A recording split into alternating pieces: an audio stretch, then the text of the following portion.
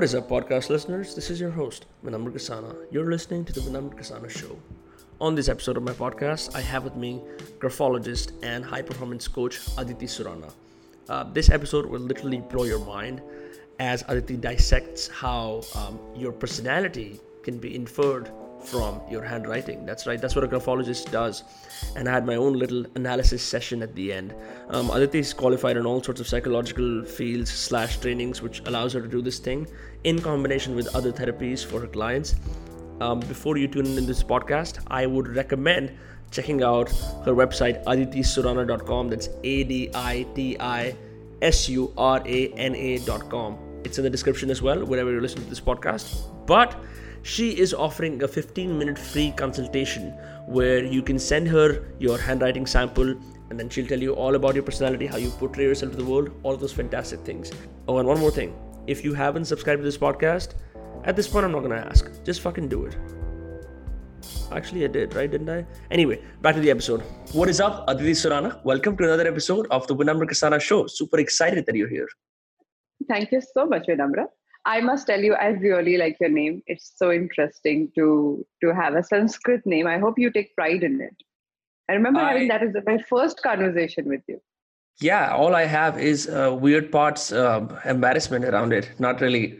I don't know because, okay, if you like Vinamra, here's the other two contenders for the list. Okay. Sikandar and Yudhishthir. Whoa! I have never met Yudhishthir, man. Like, oh yeah, Vinamra is good. You should be proud that you're Vinamra over any other name. Well, I appreciate you saying that. I wish I was named Sikandar though. It would be such a great story. You know, like I would always have a story to look back to, the myth of Alexander, that sort of thing. But instead, all I have is all I have is, what's your name mean? Oh, I'm polite. So that's pretty much it. That also demands that you're polite all the time. So be aware of that. Yeah. Let's talk about that. You know, since you are a graphologist, a person who analyzes people's personality based on their handwriting, could you talk a bunch more about that? So handwriting analysis is about understanding and analyzing different parts based on the choices you make. So for example, you remember in the school when you learned from your teacher, there were 30 students learning and every single child developed his or her handwriting unique. The fundamental principle was to look at your handwritings, look at your teacher's handwriting and merely copy it. But in that copying mechanism, you just shifted and you developed your own font. Now that variation that happened in everybody is the source of handwriting analysis. So all of us should have had similar print style of writing or similar cursive style of writing, but that didn't happen. So this is where the origin of variation began. Now, as you look at your own handwriting sample, you'll know it keeps changing. It was different when you were in school, in college years. Now it is different. And as you will grow, it will become different if you continue to write. The idea of that variation happens because as a person, you're changing. And mostly, the drastic shift happens when you move from school to college to post-graduation. When you go through life changes, your handwriting also changes. So that is the idea behind the whole process of psychoanalysis based on handwriting. Yeah, I didn't expect that the handwriting is so intensely affected by the changes in your personality. But I do remember an instance from my own life where when I entered fourth grade, I was in a different school before, where we all practiced cursive writing. So we would rigorously do cursive writing. And I changed schools. And in fourth grade, I noticed that everyone was not writing in cursive. And as a result, I definitely broke the pattern of cursive writing and began writing in the style that I sent you, which has obviously gone through many changes because many years have passed. But it almost felt like I was deliberately trying to make sense of the world around me by fitting into what everyone else was doing because I was the only one writing in cursive. Like those, if you write a P and I would just elongate and curve the end of the P, which no one does because that's something that you see in like old scripts where they write like those fancy letters in like old Roman, that sort of thing. So I didn't realize that that was because I was going through a change in my life, and that's so interesting. Do you No, approach? actually, this Yeah, wasn't. This wasn't. What you're referring to is you copied a script and you went away from a script consciously. yeah. Here you copied how other people were writing, which rarely happens. I'm talking about you don't make any attempt of changing your handwriting and it still changes. I'm referring to that part.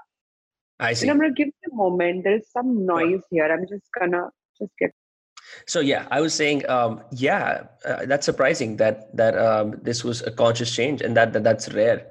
Um, in terms of psychoanalysis, do you approach graphology from just like when you're trying to analyze someone? Do you find that graphology itself is limiting, or do you have other tools that you use along with them? Good, really nice question, I must say, because graphology is limiting. When you analyze somebody, people do not write often. Now we are in a zone where we only sign, and now with all the apps, we don't You even do type. that. Yeah. We type, and that is not the same mechanism of writing. So, is it limiting? Yes, it is highly limiting when it comes to now your practice of writing.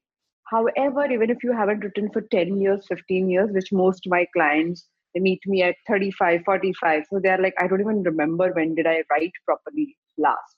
But it Yeah. doesn't matter. Luckily, it doesn't matter because you have practiced that skill for 10 to 12 years. Your body knows how to write. So you struggle for Mhm. 2 lines and then it takes over. So the handwriting sample is a good idea. But let me talk about the mechanism.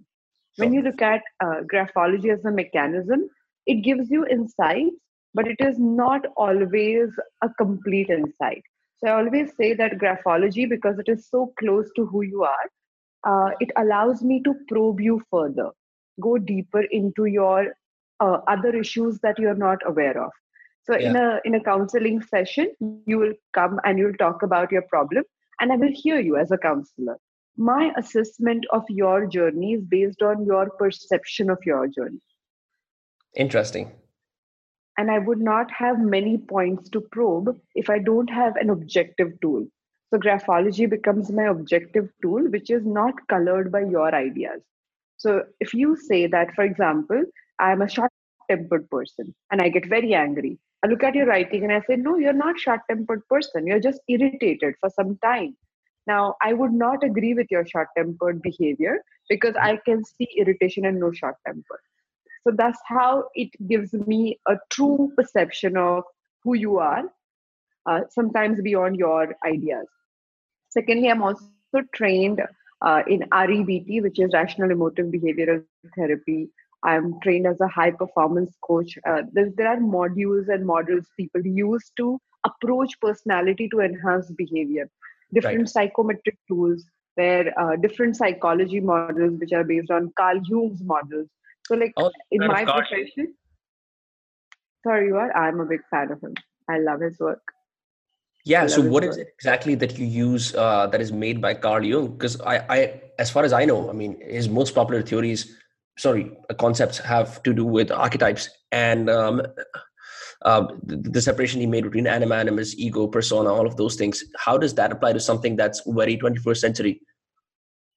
So he also created dichotomies. He created Yeah. dichotomies where he said you are either introvert or extrovert. He was the first person to coin the term introvert and extrovert back in the day, which eventually became introvert and extrovert now.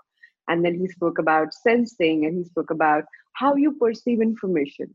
Yeah. So that dichotomy is used in MBTI, which is Meyer-Briggs Type Indicator. It's I a see. psychometric tool. Yeah. But it So isn't the I am a most accurate, right? The Meyer, there's been several debunkings of Meyer-Briggs saying that it isn't as accurate as, say, the Big Five trait scale or something like that. I agree. I agree. And because the test is not that solid and it cannot predict exactly who you are, I use handwriting to support it. But the I see. model underneath that, see, there are two parts to it, right? There's a model on which the questionnaire is based.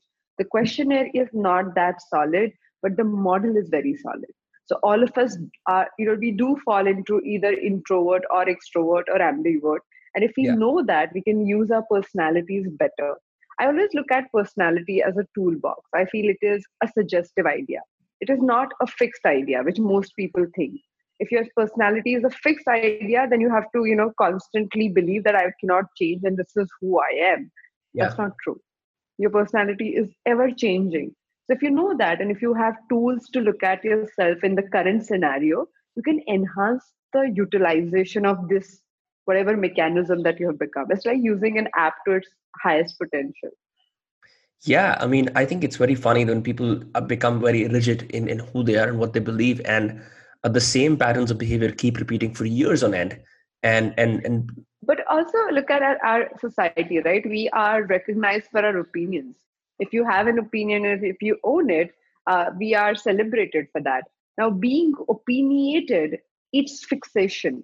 Like if I constantly believe this is true and everything but that is not true, I'm yeah, celebrated. I have more social media followers. Media wants to hear me. All of that happens. So in one part of society where all your, glorification comes from being a solid, sturdy person. And then you have this other part where that exact trait goes against you. And it yeah. doesn't allow you to be ever changing, ever moving, flexible, adaptive, humble. It doesn't allow you to do that. So we are stuck because of that. Yeah, there's so much. There are so many narratives ranging everywhere from the degree you do to the social media clout that you decide to approach. Everyone is asking you to niche down, to have an absolute opinion, to be on an absolute end of one spectrum.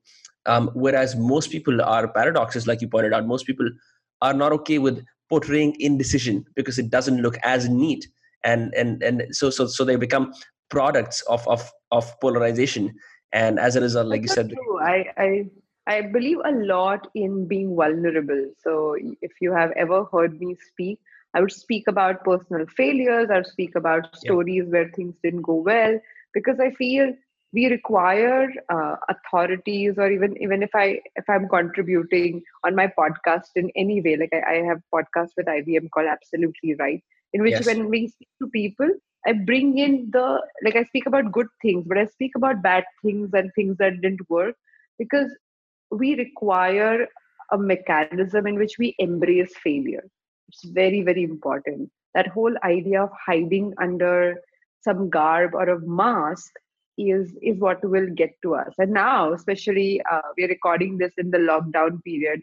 So you'll agree with me even more that the fact that we are stuck in our homes and there are no masks to wear, we are Yeah. confronting ourselves very, very deeply. And most people don't like that part of their life. They're like, oh my god, I don't have any social media content, because if I am not without my mask, without my restaurants, without my hobbies, who am I exactly? And they don't know who they are. Yeah, that's so true. I mean, just the fact that even if you're sitting at home, you can still choose to deny what your life is inevitably welling up to the surface, and busy yourself in consuming and watching a bunch, just to dulling down whatever is coming to you. And it's often hard to approach yourself in solitude. I think we also, as a species, have not really had the same relationship with solitude that our predecessors had, and we're terribly bad at that because it's very unflattering to see who you are naked with warts and all. So a part of my study and my personal interest lies in Eastern philosophies. Interesting. So I Japanese to some part and Indian to a large part. So more I study Indian philosophy, and we understand, and that's why Sanskrit is my favorite language, and that's why Vinamra was so important, and I really felt good about it. So we are based as an Indian philosophy. We are based, and philosophy is not a correct word. The overall, thinking process and way of living life through Indian mechanism Yeah. uh, has been about being with yourself, independent of any label. So if you go slightly spiritual, if you go slightly inwards, it is all about shedding your labels. It is going beyond what you thought was your fixated idea. Mm. So when we do that, we literally, and that's why personalities and identification with anything becomes more and more difficult as you go and keep holding to that idea. Yeah, isn't it something like where Carl Jung had this idea of the individuation process, which he considered to be the most valuable process in your life, even though this is a Western parallel completely. But he said that your whole idea in life is to arrive at the individual you naturally are, but you're trapped beneath layers. It's not about grappling to rise up, but more like sinking down to who you actually are. Yeah. And let me tell you two things about him. One, he was an introvert. So he spent a lot of time being alone and introspecting, which was literally like meditating and disconnecting from all your labels. Yeah. And second part is he was inspired by Eastern philosophies also. So he has studied Indian scriptures, he had studied Chinese and Japanese work. And I think in the late 50s or 60s of his life, he did some contributive work on not Indian, but Eastern philosophies, for which he was highly criticized by the Western world. Why? Because he was domaining outside of his niche as a psychologist. Yeah. Also, he was not being the cool, rational thinker, according to them, Right. which they Cold, took great calculating, pride. decisive. Yes, yes. Yeah. Yeah. Aditi, what do you think about this? I mean, since you do this for a living, you're a graphologist and also a high performance coach. These are roles that you perform in your own life.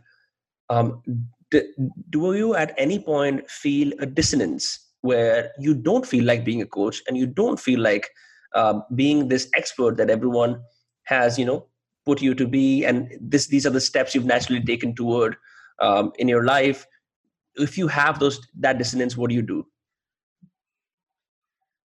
So I one live alone. So Mm, I have a lot of time by myself, and I think yeah, that is my way of surviving. Because now I am with my mom, and like when, especially for the lockdown, she's over, and but so when I am with other people, the constant need to communicate or deal with it. You are a coach. Once you're a coach, you're always a coach. yeah, Unfortunately, I hate that part at times. I'm like, no, I don't want to do that.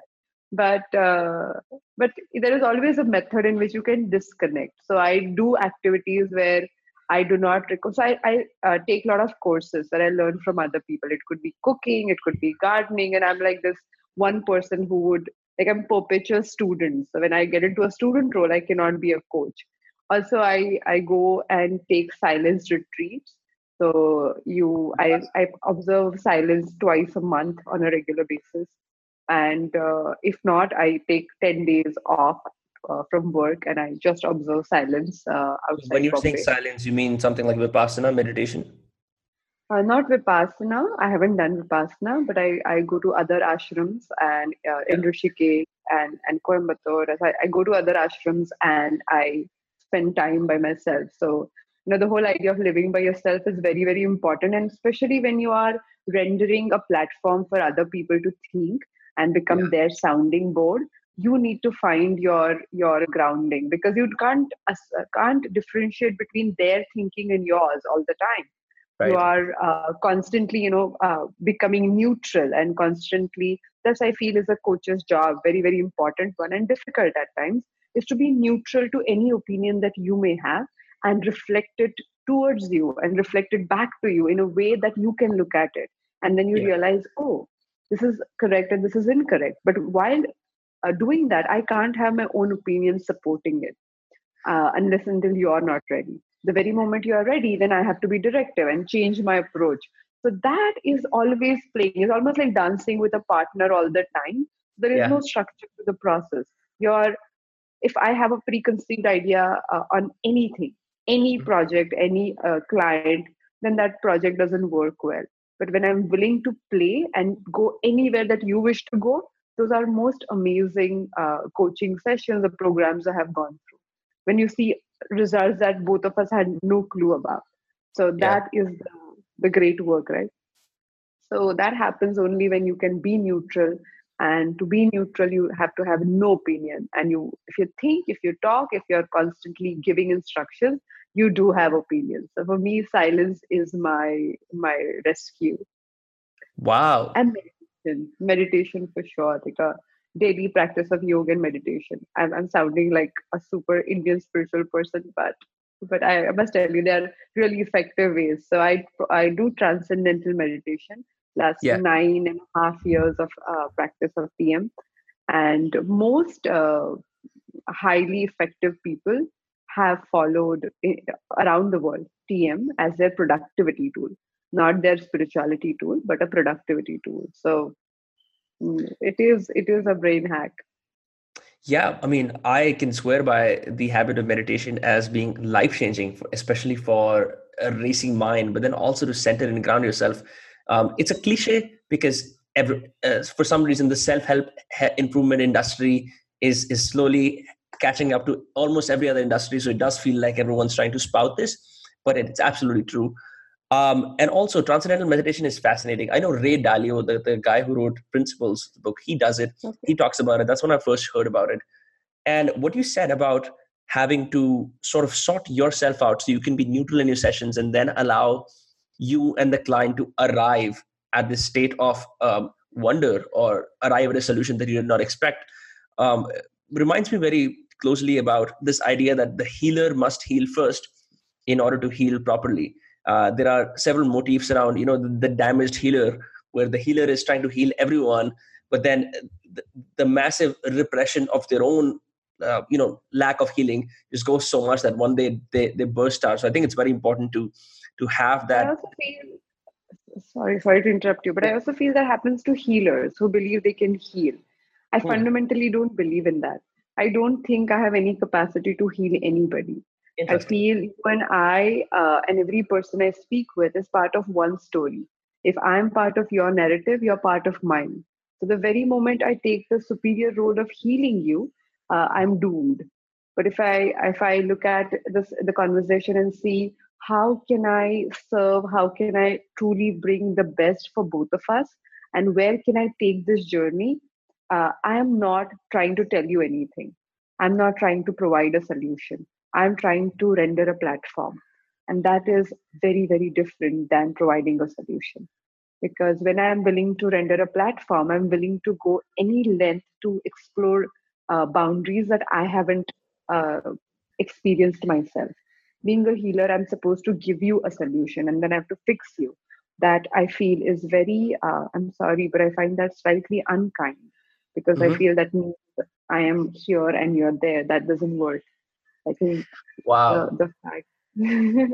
Yeah, no, I mean, I think you're spot on when saying that, because I have a very strong aversion to giving advice, because I feel like, who am I to? There's something that Hunter S. Thompson wrote in his letter to say that it's a very dangerous uptaking to give a man advice and point to the direction and say you should do that. Who are you? That's a wonderful question, and that has been my quest. Actually, when I began handwriting, I was 18 and a half as a professional, Yeah, and people liked what I said, and I was accurate. So when I was 14, I chanced upon some like it's a very small thing. My dad sent me to a personality development course, and the teacher interesting. asked, "How many zeros can you draw in a minute?" Ah, To all of us, and we drew right. zeros, and we were excited. We set a number, and we said 100, and some people could only reach 80. Some people said 150, and they did more. So the teacher said, "Okay, let's look at it. This is how you gauge yourself. You either underestimate, overestimate, and that's what it is." The test was simple. It was like simple tool. I looked at those zeros and something happened. Like my mind started telling me patterns and showing me things. And it was almost like, how animation happens in movies where you can Yeah, see things which are otherwise not available to naked eyes. That's what yeah. happened. So I looked at those samples and I started telling my friends, oh, you organize your cupboard like this, or you behave like this. And all of us were surprised what was happening. This was So intuitive. yeah, it was intuitive. So I got slightly more comfortable. I went home. I made everybody my guinea pigs and made everybody do that. It was even more accurate there because I also knew these people. So I was more comfortable and slightly confident. Then I went out and did with strangers that same technique. It worked. So in no time, I realized there's some correlation. I chanced upon graphology, I think 1.5, 2 years after that. But in the process, I kept observing this stroke formation unknowingly because of that experience that I have had. And then graphology happened. I started working as a professional at 18. My father didn't agree with my career choice. So, unlike Indian fathers, he asked me to leave the house. He said, Wow. "मेरे घर से निकल जाओ." So I also was so passionate. I left the house. So I became a professional to support my education. I had to do all, everything on my own. So, so people asked me questions because I was too young to answer their questions. I wondered, what can I say? I Yeah. had accuracy in assessment, but I had no accuracy in life experience. So I had no clue what I could tell them about them, like how to fix the problem. So I looked at graphology as a solution. So I said, if I turn a stroke in a certain manner, will that shift their behavior? That was my inquiry. And I tried and I tested and I experimented, and it worked. It worked, and graphotherapy, which is a major part of my work right now, got invented because I was lacking the ability to answer the exact question that you said. Who am I to answer? Because I had no life experience or resources to count on. I also did other certifications that I was talking about, like getting trained in counseling, REBT, psychometric tools, and other international courses in different modes of or modalities of approaching human mind, because it's an ever growing quest to figure out what can I tell that would be the most apt possibility for the person, not the solution, but a possibility. What can we do here that you and I were not aware before this? Yeah, yeah, it's more about how you can help them solve their own problems by showing them possibilities and potential probabilities, instead of saying, I only teach one method, impose this method upon you like a screwdriver trying to fit a screw in a peg that does not fit. I really like that. Also, also, it's romantic because when you do not know, you're constantly exploring. So every new person, so this happens to me every time I look at a handwriting, even talk about it, I start blushing. And I don't know Wow. why this happens, but this is like, I feel it's so cute, but it's just like it happens. Like I genuinely start blushing because for me it is that curiosity and that journey where I do not know. So imagine every day you fall in love with something that you do, and I touch wood. I hope it continues to happen. But yeah, that's what happens. So when you are non-conclusive, life is really different. I can sense the elevated vibrations right now through the screen, and I can definitely understand. I can see how it's transferring to me as well, because I think you've been absolutely hardworking enough to figure out what is it that you like enough that it makes you smile and explore and say, oh, I was this yesterday, I'm this today. It's this constant Yeah. journey of unlearning who you are and then relearning something new about yourself.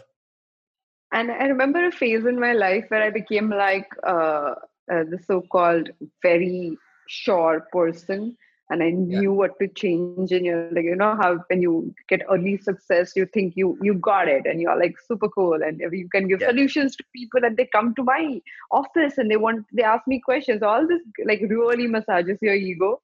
And I was so unhappy, Vinamra. I can't tell you. I was like horribly unhappy in that phase when technically I should have been happier. Everything that I dreamt of as an I think 19-year-old, which I thought I would do by 25, by 35 was already happening when I was 25, Yeah. and I was unhappy. So I went through. I took a sabbatical where I spent a lot of time studying and breaking my ideas of me down completely, including, I must say this, I rarely speak about this, but including changing my name. So my given name by my dad was Chandra Prabha. If you think your That's parents, a fascinating name.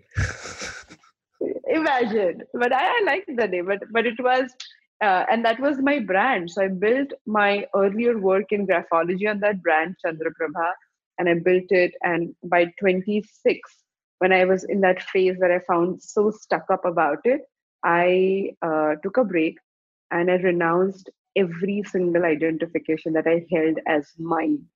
And then I realized my idea of me, which was my name, was the biggest identification. It was the toughest journey to disassociate with your own identity that you put in so much of efforts. Like I left my house, I thought it became even darker. Like when you want to prove something, you like hold on to your idea a lot. So I chose to let that go, and I chose Aditi, which means unbounded. So the word Aditi is unbounded. So I chose my name when at a point where people choose a kid's name. When I was 26, instead of choosing a name for my child, which I don't have, but I chose a name for myself, and it was a rebirth. So that, Wow. yeah, So if I had met Chandraprabha today, it would be a different conversation altogether. I don't know. I think you wouldn't have met her only. Like she wouldn't Oh, have survived through all of this. She would have been this wow. frustrated. Would have like probably I don't know what she would have done. Hey, this is But all I so did, inspiring. I just I usually I don't get speechless on my podcast. I usually have some clever quip to move the conversation forward. But wow, you just decided to abandon everything that was essentially a pillar on what your identity was built on and start afresh. Um, in terms of that, didn't people from your life come and say reinforce who you are again and again? Wasn't that like, didn't they say but you are this and you've always been like this, and parents do that, especially friends do that. They hold you to certain psychological timestamps that they last knew you off, and then you change. You can do a 2 year period where you're away from everyone, and then you change, but then they still remember you from 2 years ago, and they're like, oh, you're this. And then most people just settle into what people put them in, the boxes they put them in. and this is where you're correct, and that's a great observation. But this is the exact point where I decided to break free every now and then. So when Huh. I've created routines, I've created mechanisms, or almost like pointers where I know I'm falling back. All of us do because it's comforting.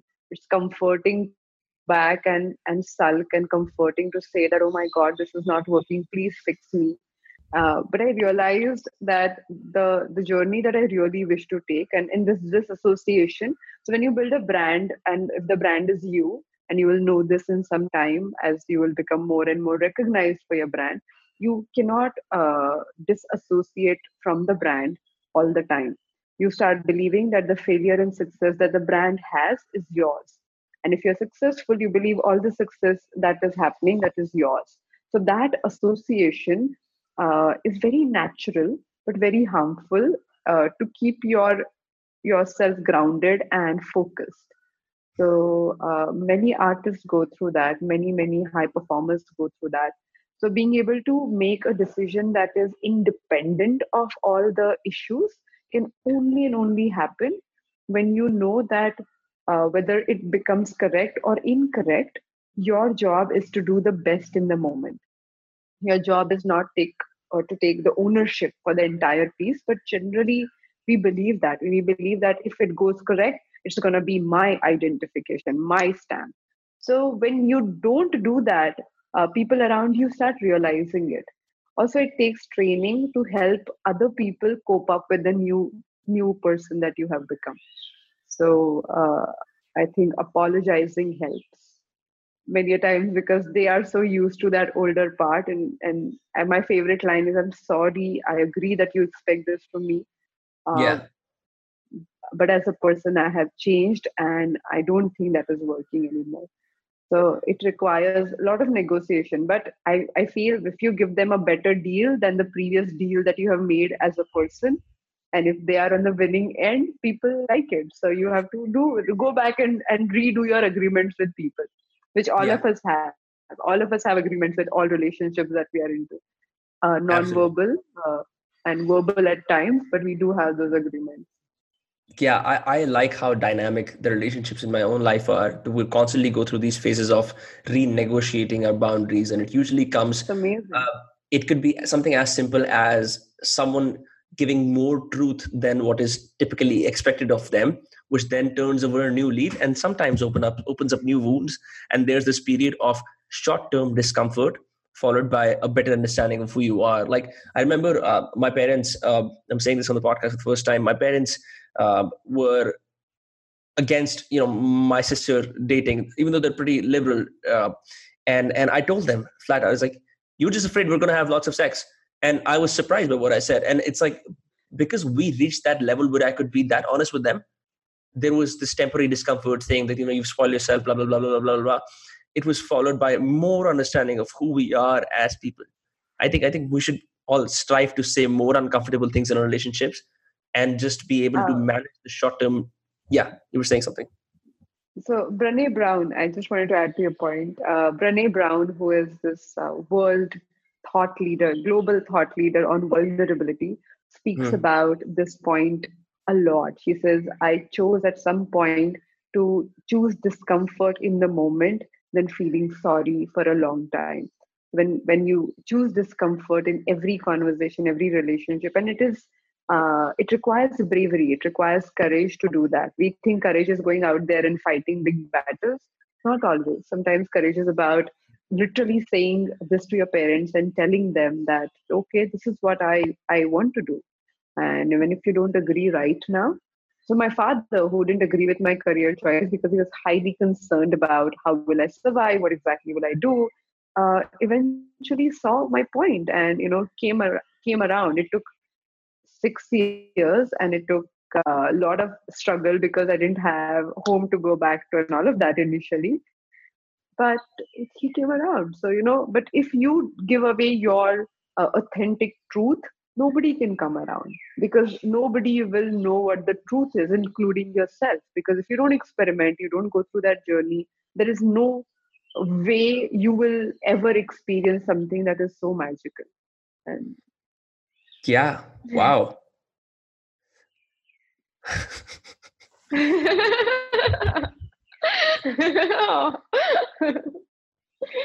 Oh. That's, I mean, it's so, like, I know for a fact that there's this guy called Gary Vee. You've probably seen him on social media a bunch of times. He said something very wonderful about, if you are from an Eastern European family and everyone's stoic, stolid, not stoic, just stoic, and there's not an I love you culture, you be the one to start. It's going to feel weird when you just, it's like saying I love you to a wall, because your parents are not good at expressing emotions or that sort. But it's like eventually it's going to become your reality. It's like break the chain of generational trauma, or break the chain of dysfunctionality by taking the uncomfortable step. um yeah. I can't agree with you more. So in the lockdown, when I started this whole process coming, I realized the amount of anxiety, and I'm getting goosebumps even while speaking about it. The amount of anxiety people are hoarding, not even like holding, they're hoarding. They said, one day I will get rid of it. Let me hold on to it because it is familiar. I don't know anything else. Let me hold on to this discomfort Yeah. of fear of I don't know what's going to happen. I don't know how I'll deal with it and what will happen to me. Because when you identify so much, just to build on our conversation, with your job, with your relationship, with the money that you have, with everything, when your identity is built on everything outside of you have nothing to hold on to. And then you are highly anxious. The anxiety builds up to a point that anything moving, anything being taken away, feels you losing yourself. The very moment you is not ideal, you as a person, you as a being is not only in these things, then we don't have that same struggle. Then even a part of it disappears, goes away, then you can look at it and you say, okay, I require to build it again because I care for it, but it Yeah. is not from a damaged space. So as a generation, we need to change that. So I am asking people right now to journal, and Yeah. journaling has three parts, and you might have seen those Instagram lives that we are doing. So it's a conversation like this where I dive deep, and diving deep is truly diving deep to see exact points on certain issues and not hiding it from yourself. Then using graphotherapy, which is a stroke specifically designed for you to feel calmer Hmm. and more patient with yourself, because we are constantly moving from one point to another. We have this switching mind, Yeah. and for your mind to feel calmer, it requires completion. So if you are speaking with somebody, you feel happy or heard only when you complete your point. If you're speaking something and if you do not feel I conveyed everything I had to, you don't feel satisfied about that conversation. So I'm using handwriting as a way of reversing that quick shift with the help of a stroke called flow of thoughts. And we're building on that. And then the third part is I ask a question. that you're supposed to handwrite your journal with. So when you handwrite, and it's very important, not when you digitally type, Yeah. handwritten journaling helps you edit your thought already before writing instead of editing it after you write it. You review every emotion when you state it. So all these parts happen when you use handwritten journaling. So I'm doing this workshop, and it's a free attempt. It's the first time whenever I'm doing it in public Mhm. as a group activity, because I'm so used to one-on-one and going intense based on that person's expectations and requirements and doing the dance. Is this group dancing? I am just first time I experimented with, but I also felt we needed to do that. One, you cannot, like, I feel I have these resources that people can use, and if not now, then when? Like, if people need Then it when? right now, Yeah. and if I don't rise up to the occasion, what's the point of calling yourself someone who can serve and who can help? You're all bullshit if you don't do that. Yeah, I love that. In fact, I was going to say, so when you said something, and by the way, the listeners, you can check out all her work on Aditi Surana at Instagram, where she has all assortments of exercises. I think you're also doing a 21-day, 15-minute consultation, something like that, right? Where, So we offered actually 104 slots yeah, over 21 days in that program, but in first 6 days, all of them are booked. So now we are on a waiting list. Everybody, like whomever, even if you're listening much after that, and if you're interested, I yeah, realize the need where I need to open these slots, because the kind of floodgates I opened in just short 15 minutes conversations were amazing. And people got insights into their whole conflict, because I could use handwriting as a tool to look at. And as I said, your perception might not be the reality. And when I said, no, but I don't agree with your perception of your problem, but why don't you look at it from this angle? It just like broke that huge construction that they carefully made about all the facade that they were holding onto. And it was beautiful to watch. It was just a treat. So that's what, and the tools. So you not only do that, you break the facade, and then you have journaling and graphotherapy as a tool to walk people with. So yeah. I'm going to keep these recordings and videos online available also, because I want people, whomever is interested, must have ways to shift. And I feel that's the power we have today. I feel we have the power to reach out to anybody, unlike any other time. So Yeah, absolutely. I mean, that's why we're doing this podcast. All it takes is a message, yeah. right? And you just have to have the right intentions. Talking about breaking facades, let's break my facade. Let's see how bad is it. Aha. I was Am I going to cry? waiting for you to get to that point. I don't know. That's not my attempt, but that might be your choice. Okay. So, So um, as Aditi is scrolling through my handwriting sample, let me give you guys some context. I sent her a writing sample, which she will now dissect on this podcast and tell me if I am who I think I am, or if I am just a bunch of walking lies. I don't know. Kind of nervous, kind of excited. so whenever the first thing that comes to my mind when I look at your handwriting is your ability to intuitively look at scenarios. So there are things in life where you use logic to convince people. Also, you can rely on other people's knowledge and your research. That matters to you a lot. And you can build your opinion based on that, which is a good thing. And you identify a lot with that. You believe, if I have a problem, I can always go and find a solution. I'll find the best possible hack. I'll connect to people and I'll get this done. But what you discount most of the time is the intuitive insight that you already have, for which you do not require research. So if you tap into that intuition, you might be able to build your research even at in more effective way, at a deeper level. You can dive deep and allow that intuition to guide you.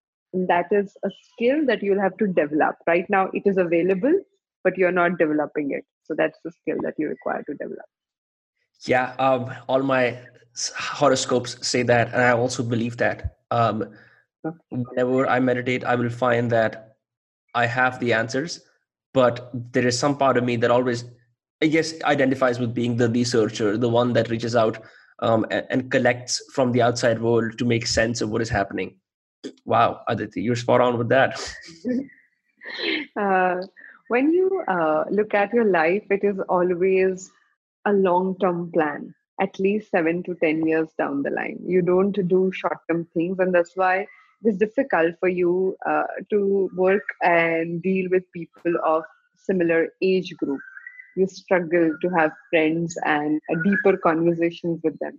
So I feel your podcast is also your way to not remain stuck in, in the conversation with the similar topics and same things. And okay, let me go and talk to people who do not belong to my world, and I can actually learn from them, and I can identify what else can I find about myself through these conversations. So, to all his listeners, let me tell you, we are all his guinea pigs, only so that he grows and moves forward. So, yeah, we caught you Hey, everyone, discount the description I've written for the podcast.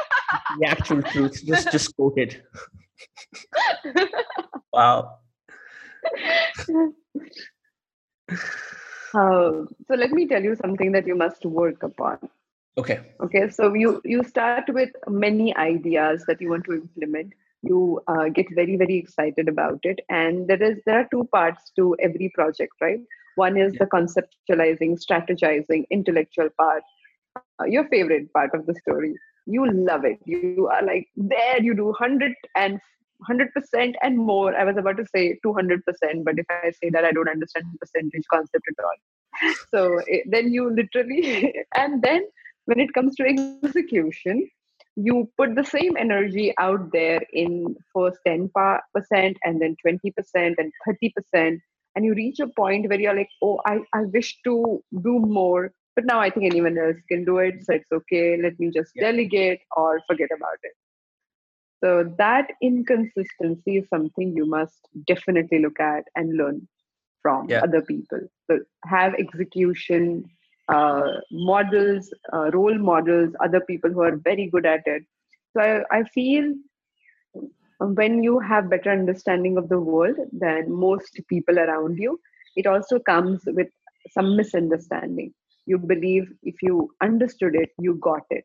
There is Yeah. beauty, there is power, there is commitment, one different kind of commitment one requires to execute things and execute things every single day. Very important. So we believe that if I have an idea, it's good and I can do it. No, that is only there is a possibility for you to do it.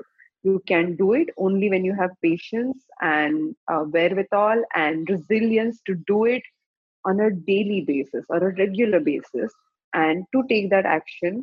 And you guys, in the lockdown phase also, you might have realized to clean your house every day, to cook every day. We take all these things for granted and we believe, oh yeah, I have food and I don't like this, and all of that we do. But to do that every day, and all the people who do it on a regular basis without failing, we must understand it takes efforts and for any execution. So for you, it's a big red flag that all ideas might not come true, but you have to give some experimental time period for it. Yeah, I think I'm definitely a chaser of novelty and new ideas primarily. It's more about if I've done 30%, 40% of it, it just means that I can do the rest of it. So my mind just resolves. If I can do the rest of it, I don't need to do it. Someone else can do it. The exclusivity of that idea, that approach is gone. So let me try to do something completely different now. What that leads me with is when people ask me, how do you start a new project? I'm like, that's the easiest part. You can start any project. I can start 100 How do projects. you complete? Yeah, how do you Right. complete the project that you have taken? Exactly. Wow. Yep. Yep. And the second red flag Yeah. is emotionally, you're more sensitive than most. So when you are when you're hurt or when you get upset or you Aditi. I think I'm losing you on the audio. It's maybe because you've turned the mic or something. The audio just went like bad. can Hello? you hear me? I Hello, can hear. can you hear me? Yeah. Yes. Yes. Yeah, better. Let Yeah. me repeat that point. Yeah. So when you get emotionally hurt or disturbed, it is very difficult for you to get out of that hurt. It keeps playing on your mind unendingly, and it is interesting for you to believe that you can linger on an emotion for so long. It is a constant process of lingering on it. It's not one day, it's not a short term. So until and unless you haven't resolved it. Now that also drives your, so all the logic, all the research, all the intuition goes out of the window, and the emotion takes over when you are upset and hurt. And then you Yeah. make decisions which are, I wouldn't say counterproductive, but driven by emotions without any thought process underneath that. So Yeah. you require to look at those areas for sure. And emotions as such, they are volatile. So one requires to find your own language to deal with it. We all go through it, and it is everyday process. You can't be emotionally stable full stop. You are, if you're willing to really do some work in the world, good or bad, whatever, the very moment you interact with people, they bring in emotions, and you start feeling it, and you start responding to what is happening. To truly figure out what you wish to do and how to deal with your emotion, you have to create a language which is your language to understand your emotion. Very, very important. Wow. Speechless again. So on my show, when people go through this, and because it is called Absolutely Right, I ask them to hold this the board which says Absolutely Right. So Yeah. yeah, guys. In my mind, I was saying I will at least raise one disagreement that I will think through. But I end my mind. I feel like what you said about this emotional sensitivity that allows me to have certain thoughts and feelings of hurt or otherwise permeate my mind longer than most people is absolutely true. I feel like in the morning, once I have the right amount of momentum for positive activities and habits, I can be, the story of Dr. Jekyll and Mr. Hyde, something like that. That story where it's No. so this guy, or like the Hulk, like in the day he's like this nice scientist guy, right? And at night, like his evil or shadow part turns on, that does stuff that makes no sense. And in the morning, it's like, I'm gonna try and do these good things again. But in the night, it's like everything just goes to out of the window because obviously the emotions take over. Wow. But I must use another example of X-Men. You remember in the training period where they have all these capacity and they have all their emotions, no, not emotion, all their energies going haywire, and then Yeah. they train themselves. And Dr. Charles trains, I think everybody, yeah, almost everybody, and he makes sure that they learn how to intensify the capacity without damaging. Now that is your work to do. So instead Yeah. of comparing yourself with Hulk, who has this uncontrollable need to behave like that, I feel Hulk may think like that, or probably other X-Men can think like that, but you really have to figure out your channelizing, and that's Yeah. the training. Yeah, and I think that applies to many young people as well. The maturation process requires a level of being able to go from scattered energies to focused energies because we're brimming with so much energy, and I count you in that, by the way. Like in the age group, um, Okay. that's very important for us to focus on honing in on what we do best without letting like the idea of like you're doing something very dangerous and also rewarding, but then a fly comes onto your skin and you just lose it completely, right? I think that can only happen when we are, when again, let's find something that we are passionate about. But the very moment you start identifying with it, you become superior. All of Uh, us have to keep this in mind. The very moment you become superior and that project is more important than the fly, that's a test. I remember this Gautam Buddha story that somebody came and this person was very upset because his child had joined Gautam Buddha's program, and he renounced everything, and the father was very, very upset, and he came and he spat on Buddha's face. Now Buddha was standing there, and Ananda, who was his disciple, got really wild, and he said, how could you take it? This is not acceptable. How could he say this? How could he do that? And Buddha said, thank you to that person. Thank you for giving me and my friend Ananda the opportunity to see how far we are on our journeys. So the fact that spitting of that person's as an act triggered Ananda, told Ananda and Buddha what Ananda requires to do to be on that journey. So fly or no fly. You remember that line from Kung Fu Panda that he says, peach or no peach, noodles or no noodles. When he's really upset and he's like, "What should I do under the peach tree?" And he's thinking whether I should go back to my father's business and do the noodle restaurant, or should I just Yeah. stick to being a warrior. So he says, once you are clear with that journey, it doesn't matter whether you do noodles, no noodles, it doesn't matter. But identification is the problem. Like constantly feeling, I am this, I am that, I must do it. So all of that you're doing, I think also the younger generation, and I'm saying younger, which is like the new working generation, like post college, the Yeah. new people between 25 to 30, when they start exploring themselves, they believe that they require to quickly find themselves out there, which is a Yeah. great thing. But let's not discount the learning curve. Every single thing. So I still believe in 10,000 hours. You may hack it and make it 7,000 hours, and Hmm. hack it and make it, make it 5,000 hours. But you have to give number of hours before you say that I have claimed it, owned it. Then only you can know the nuances, and Yeah. very important.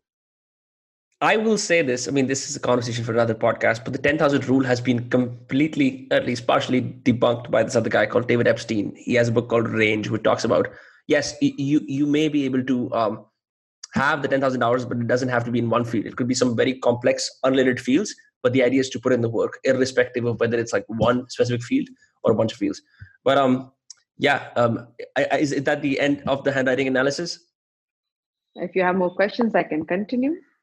um, you talked about anxiety, and and I know for a fact that there's this idea about how some people, fuck, there's some pop psychology idea that some people say that if you have bad handwriting, it's because your thoughts are faster than your hand, something along those lines. And you, as a professional graphologist, is that true or not? I don't think so. I think like doctors have told me this, that we write very fast and the handwriting becomes illegible, which is like almost like lines and some dots and like dashes here and there.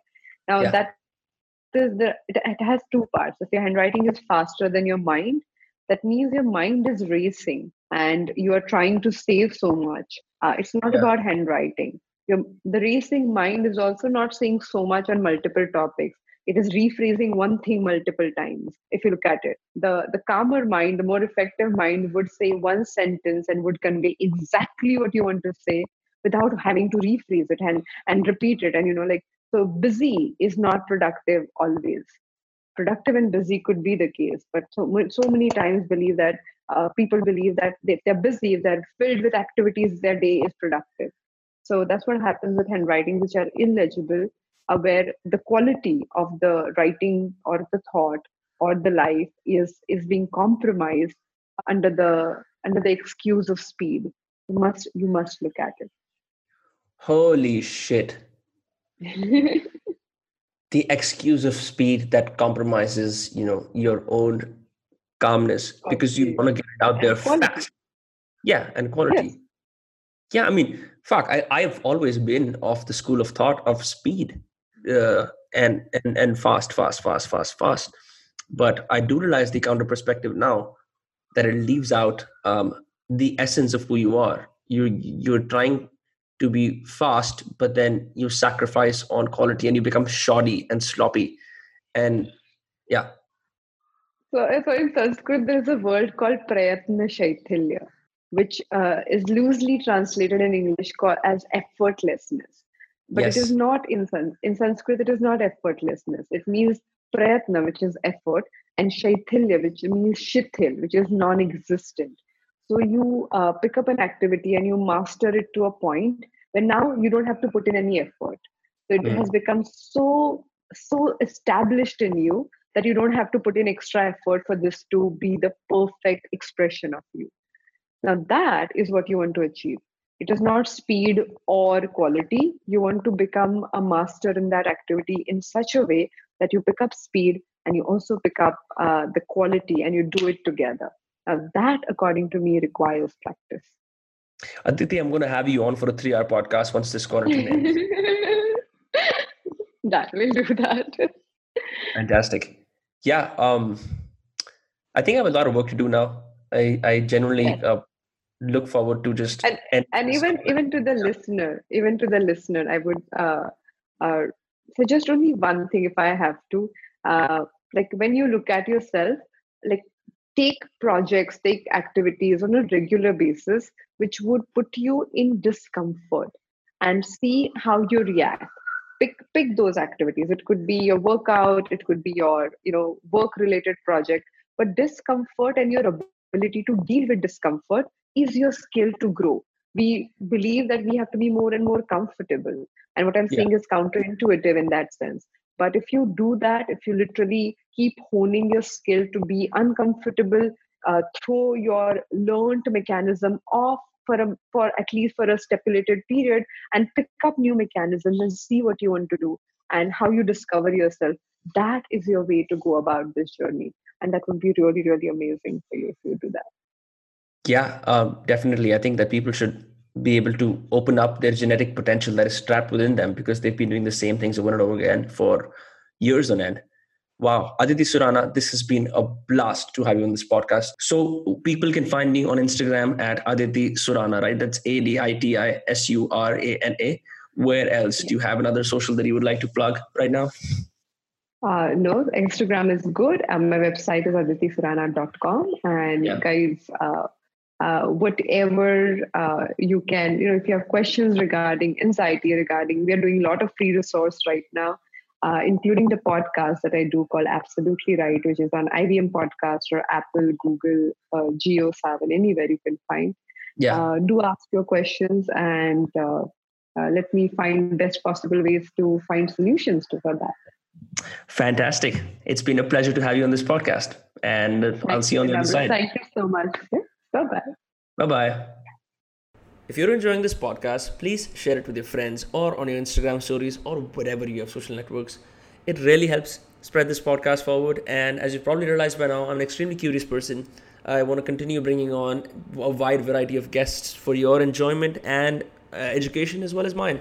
I know it's a working title, but everyone's working pretty fucking hard to make this shit happen. So share, motherfuckers. Thank you so much. Bye bye.